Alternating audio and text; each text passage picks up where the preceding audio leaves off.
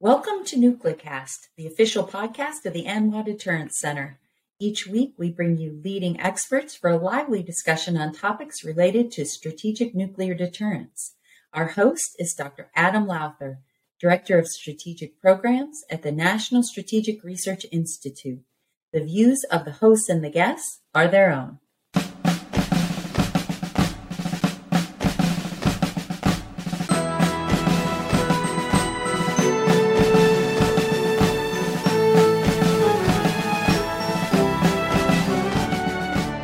Welcome to another exciting episode of NucleCast. Of course, I am your host, Adam Lowther, and today we have Brigadier General and Doctor Rob Spalding, who is a former B-2 pilot.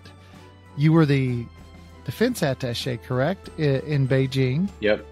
Served in the Trump White House as on the National Security Council, and China expert. You speak Chinese, you speak Mandarin. For those of you that don't know Rob, so Rob and I are friends, and I've known him for quite a while. And I always found him to be one of the most impressive Air Force officers that I had ever met. Incredibly smart, incredibly capable. Now he's retired, and he's the CEO of a company called SEMPRE that is making EMP hardened infrastructure, 5G equipment, data center equipment. What all else does SEMPRE do? It basically gives you the ability to use your phone, continue to use your phone through a new EMP, which, given we had a just Chinese balloon float over at 60,000 feet, gives you some indication of the threat that we face. It does. And our adversaries, and that's what we're going to talk about today, because you and I have worked a lot about Chinese issues in the past, and I thought it would be a great opportunity to talk China again. And you've written 2 books about the Chinese threat.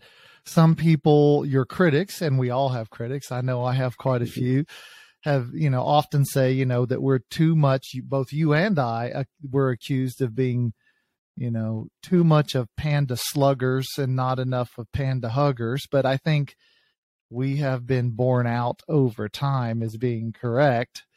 And your latest book, which I enjoyed it on, I listen to a lot of audio books while I'm at the gym. And so you were on my gym list for a few weeks. And I thought your analysis of unrestricted warfare was spot on and fantastic. So for those listeners who haven't read either of Rob's books, pick them up on Amazon or Kindle, or I audio book them. So those were great. So thanks for doing that. I think it was informative to folks who don't really understand sort of the intricacies and the allegorical nature of Chinese strategic thinking and sort of the hindsight bias. And this, whenever I tell people that the Chinese constantly look back, like Xi reads, the annals of the autumn and spring periods, that they're like, huh, why would he do that? That's because it's not our way. So could you maybe start out by giving us a better understanding of how and what guides Chinese strategic thinking and their strategic ambition? Yeah, there's actually a good, and I talk about it in Stealth War, a good little, what I would call almost a monograph. It was really a book called A Treatise on Efficacy. And the guy that wrote it, French guy, really just analyzes the Western strategic mind and the Chinese strategic mind, and he compares and contrasts them. And there's an interesting quote in there where he talks about, the difference of strategy from the West and the East. And, so the way to think about that is we tend to shape the world around us. So we have an objective and we muster our resources and we drive towards that objective. And then the Chinese sort of think about, where is the world going and how do I make myself comport to the trends that are being established and then how do I take advantage of, kind of be carried away by them. And so I think that really that the way that that's been applied in the modern context is globalization, the internet. So, and I think unrestricted warfare does a good job of explaining the opportunities of globalization and the internet, and how the Chinese Communist Party, from a doctrinal perspective, at least in terms of thinking militarily, a military competition that goes beyond military, how do they essentially conform to the trends of the time and allow themselves to take advantage of those things by being carried away by them. And so that's one way of looking at it. Another way to look at it that I use frequently is Simon Sinek's idea of infinite versus finite games. I think the Chinese Communist Party thinks more in an infinite game, which Simon Sinek says a player in an infinite game seeks to continue to being a player.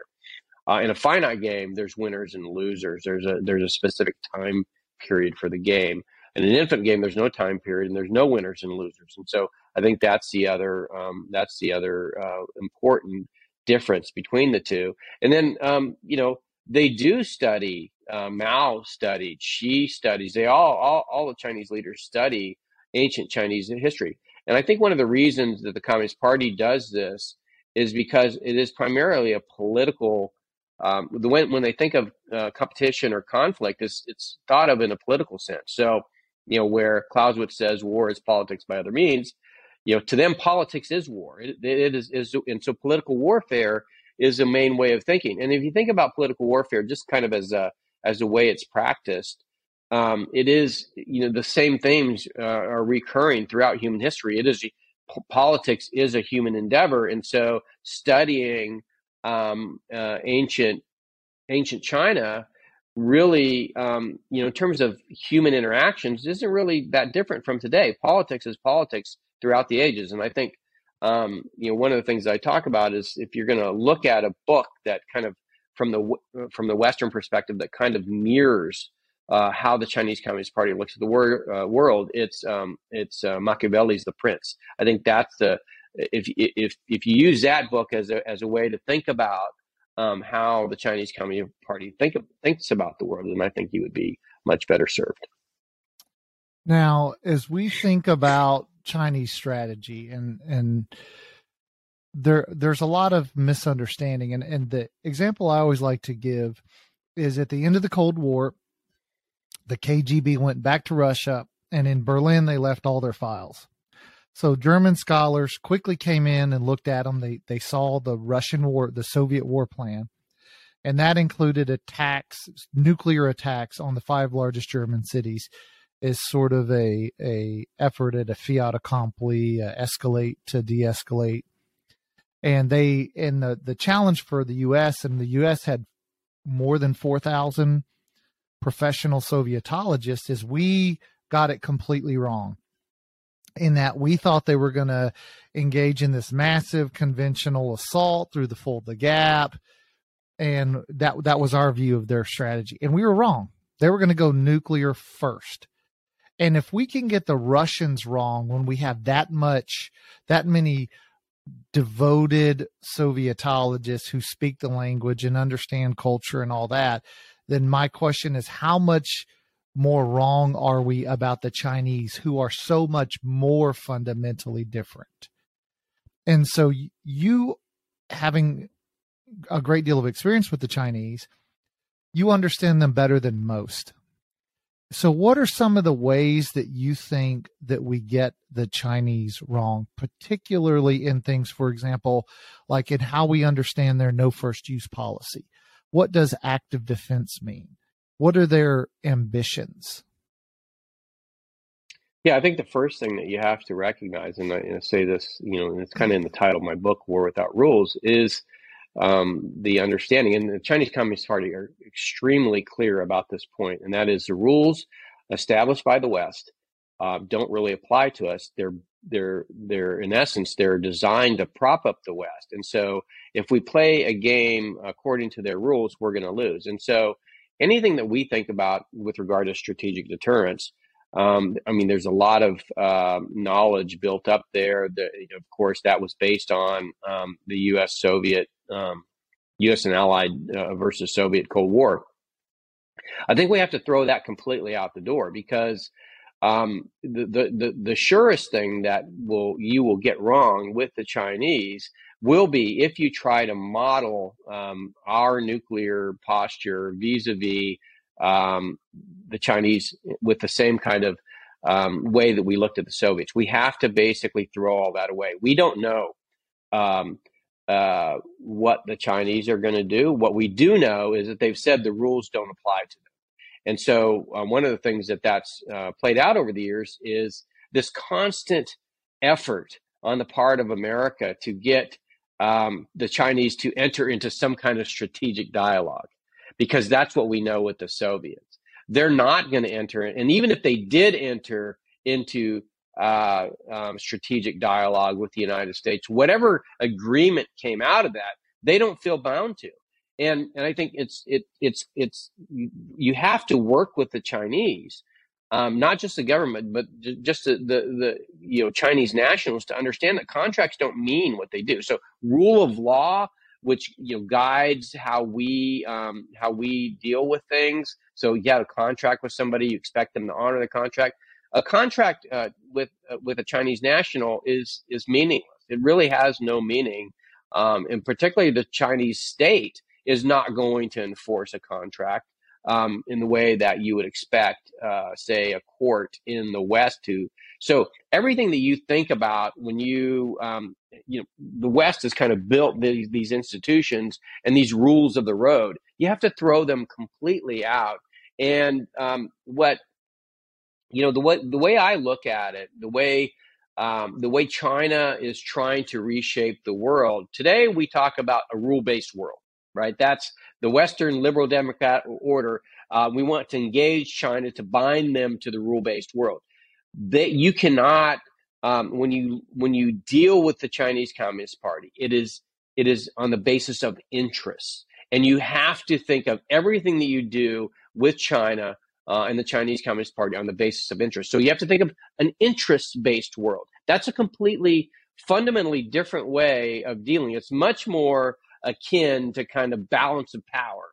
And so if you start to think in those terms, you're much better equipped. Now, what the problem that we have right now is that we have all these allies and partners, and we've created this rule-based world, and then we invited the Chinese into that.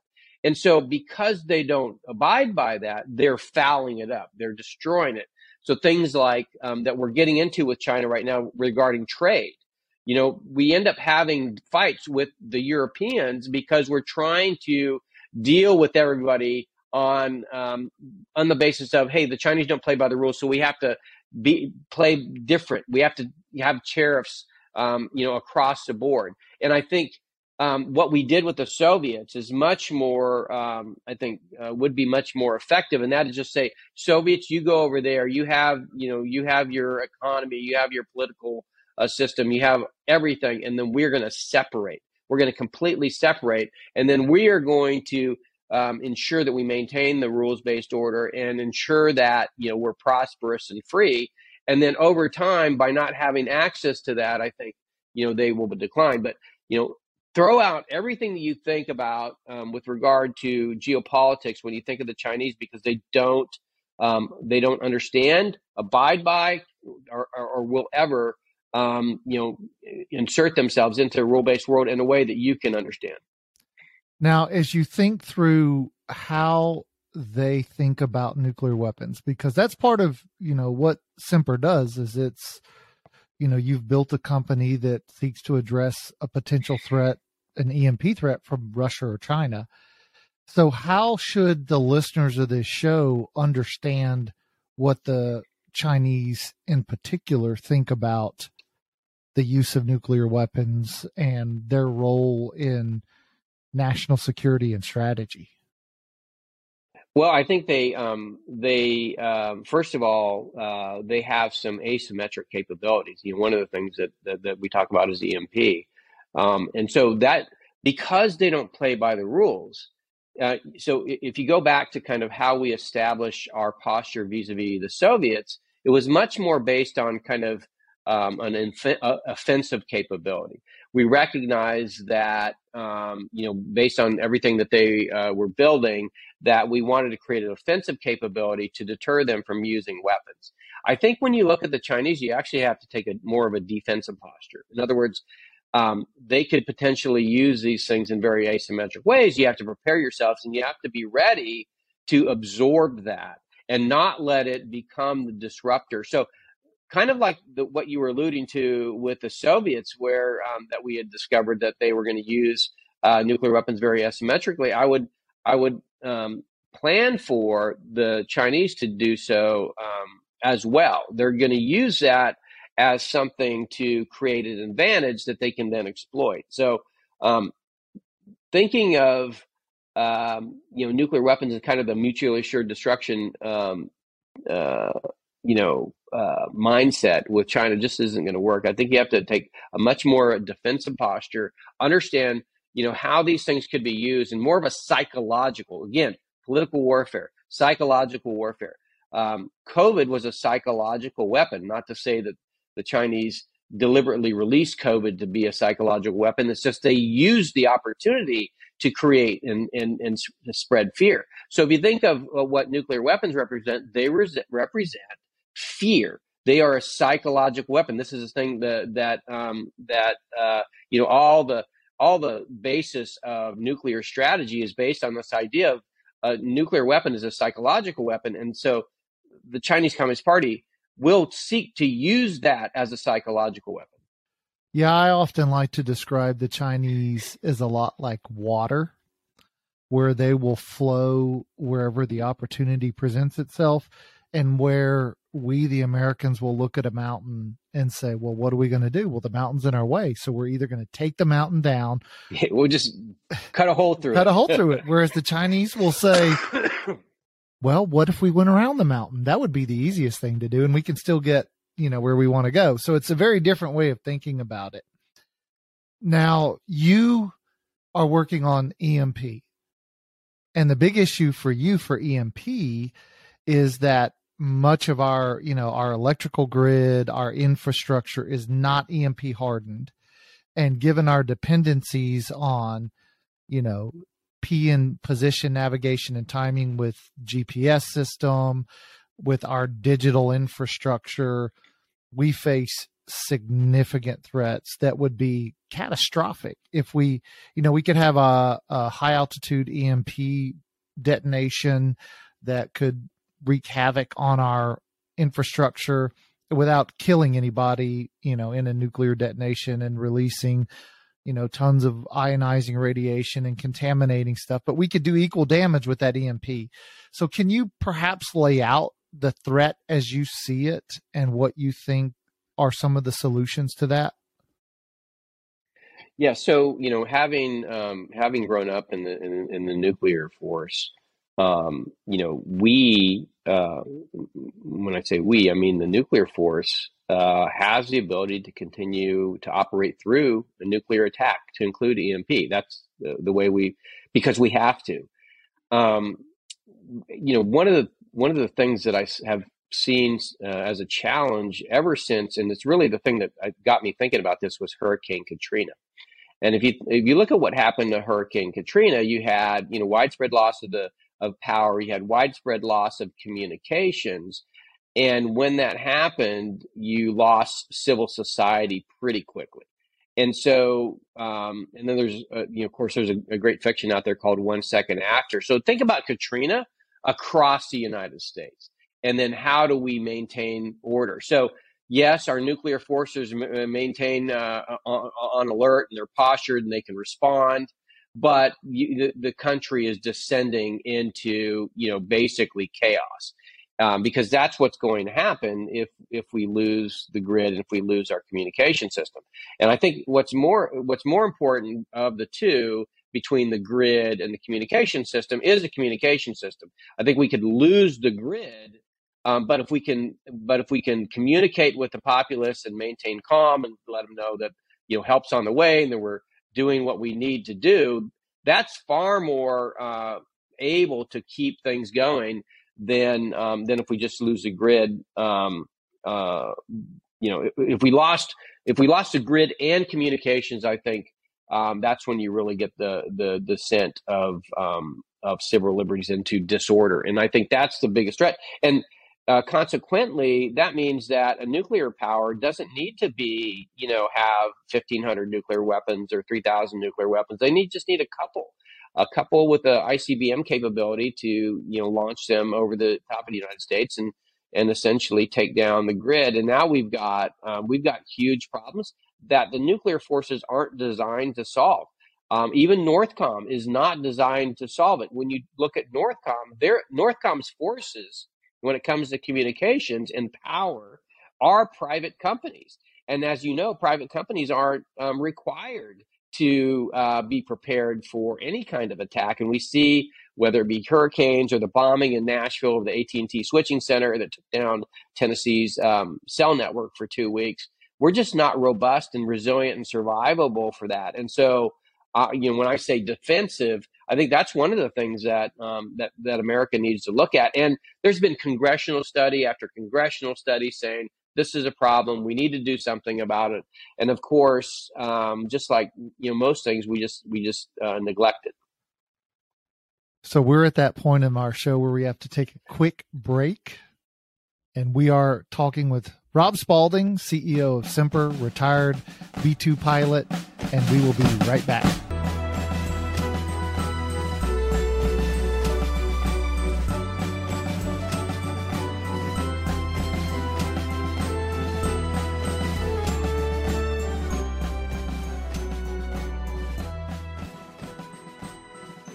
This episode of Nuclecast is brought to you by the ANWA Deterrence Center, whose mission is to educate Americans about the nuclear enterprise and strategic deterrence.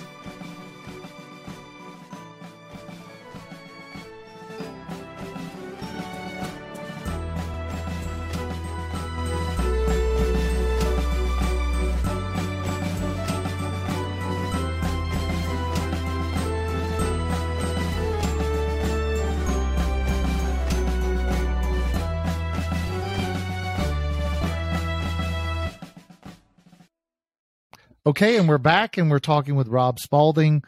So you're talking about EMP and the challenges that we have, that we're not hardened and we don't have a resilient infrastructure.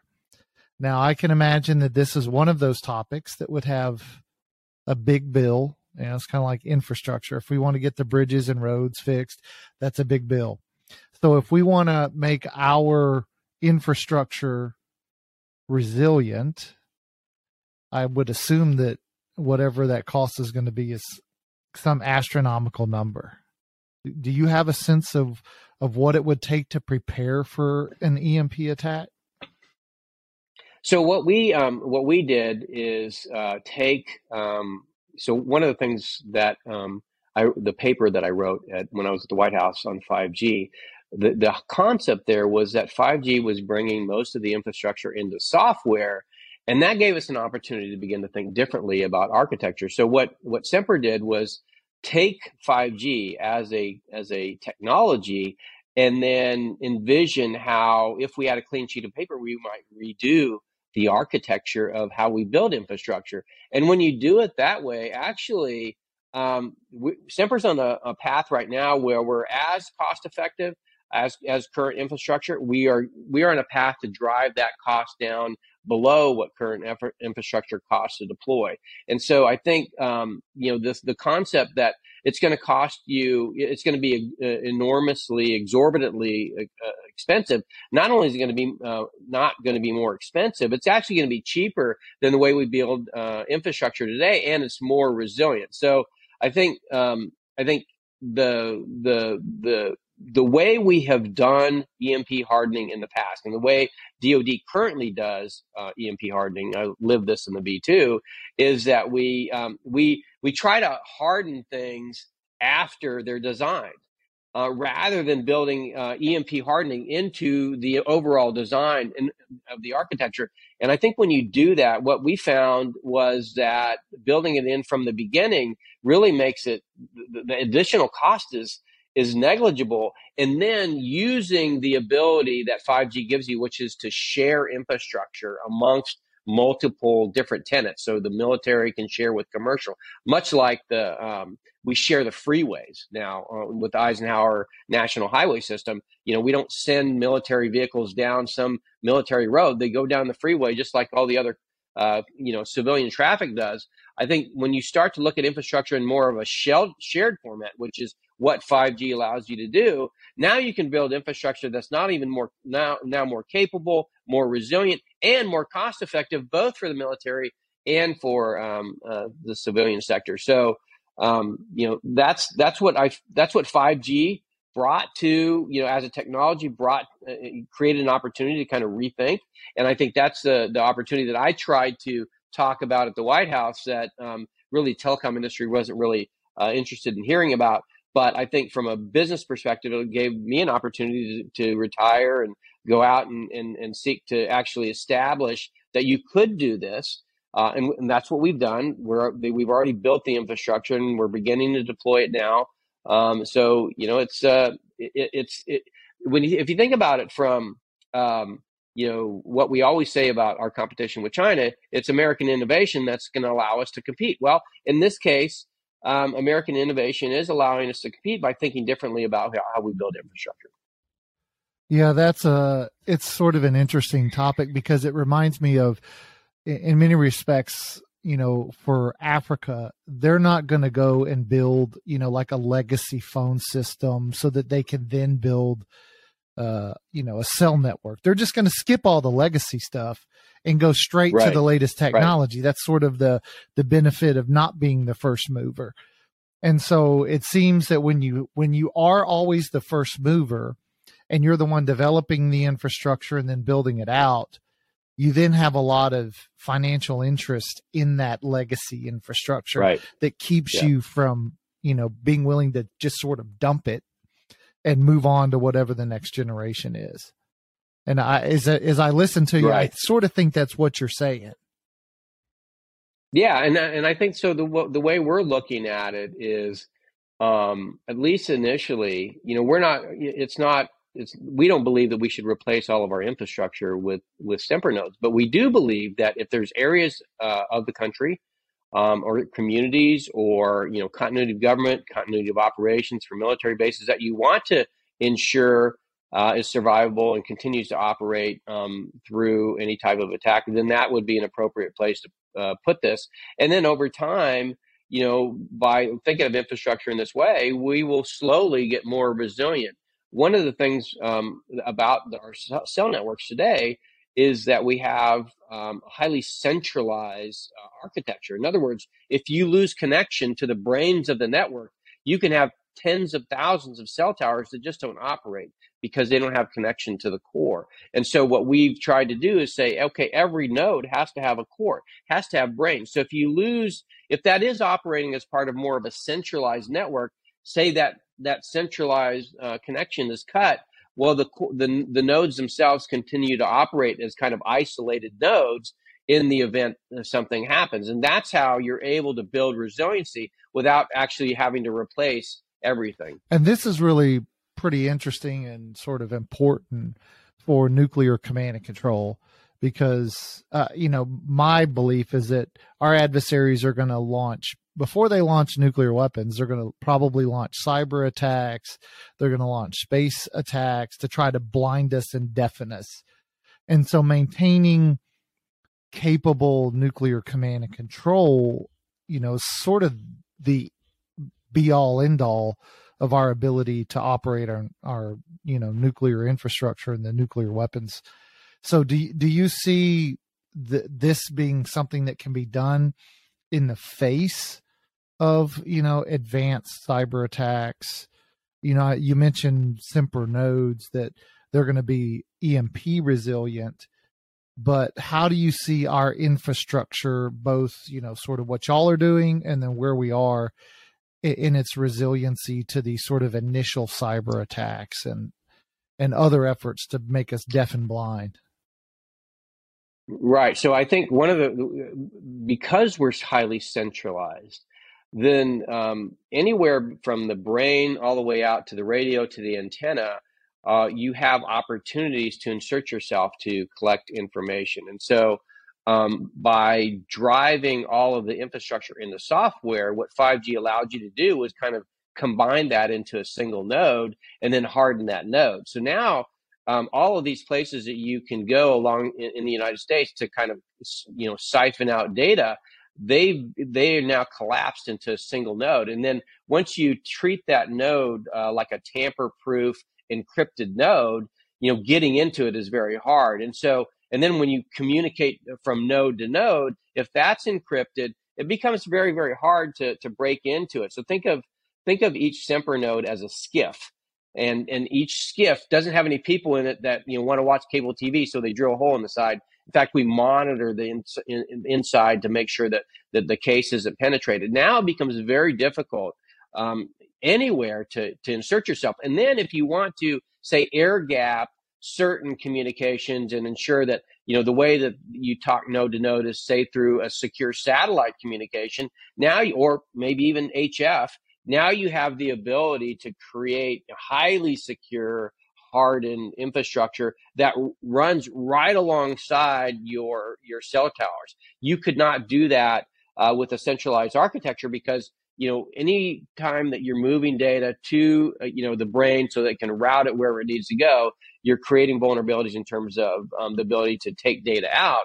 And then from SCADA systems, whether it be water or power, having the ability to prevent that SCADA system from having access to the internet. You can do that too by saying, hey, it's going to have access to the SEMPRE node. All the compute that's needed to run the applications that drive that SCADA network is going to be there, and we're not going to give that access to the internet. So these are the things that you can begin to do when you build your architecture in this way. Unfortunately, we're out of time, and so we're at the end of the show. And before we go, I wanted to just give you that final word. As we talked about Chinese strategy and nuclear weapons, and then we talked about EMP attack, and now we're talking about how do you sort of build capability to defend against it. As our listeners try to process, sort of the breadth of the show today, what do you think is the important takeaway for them to walk away from listening to this show with? What should they know? Well, first of all, nuclear weapons are highly relevant when it comes to our competition with China, but we have to begin to think differently. I think we need to think more in terms of defensively, and we have to think more in terms of psychologically. These weapons can be used as psychological weapons, and the Chinese Communist Party will seek to do that. And so understanding that the Chinese think very differently about warfare and how that impacts our nuclear posture, both from an offensive perspective, but also from a defensive perspective, I think is very important. All right. Well, I will give you the last word. I want to thank Brigadier General Retired Rob Spalding, the CEO of SEMPRE. If you want to learn more about him or his company, you can go to their website, which is, of course, on the internet. So go there. Thanks, Rob, for joining us. I think we'll have you back in the future. Thanks, Adam. This is a great topic, and I think many people are sitting there wanting more, but unfortunately, time is against us. So thanks for joining us, and thanks to you, the listeners, and we'll see you on the next episode. This has been a production of the ANWA Deterrence Center. Our executive producer is Kimberly Charrington, and this episode has been engineered and mixed by David Krumthal. Follow the show on LinkedIn, Facebook, and Twitter at Nuclearcast. Listen, follow, and review the show on Spotify, Apple Podcasts, Amazon Music, or wherever you listen to your favorite podcasts.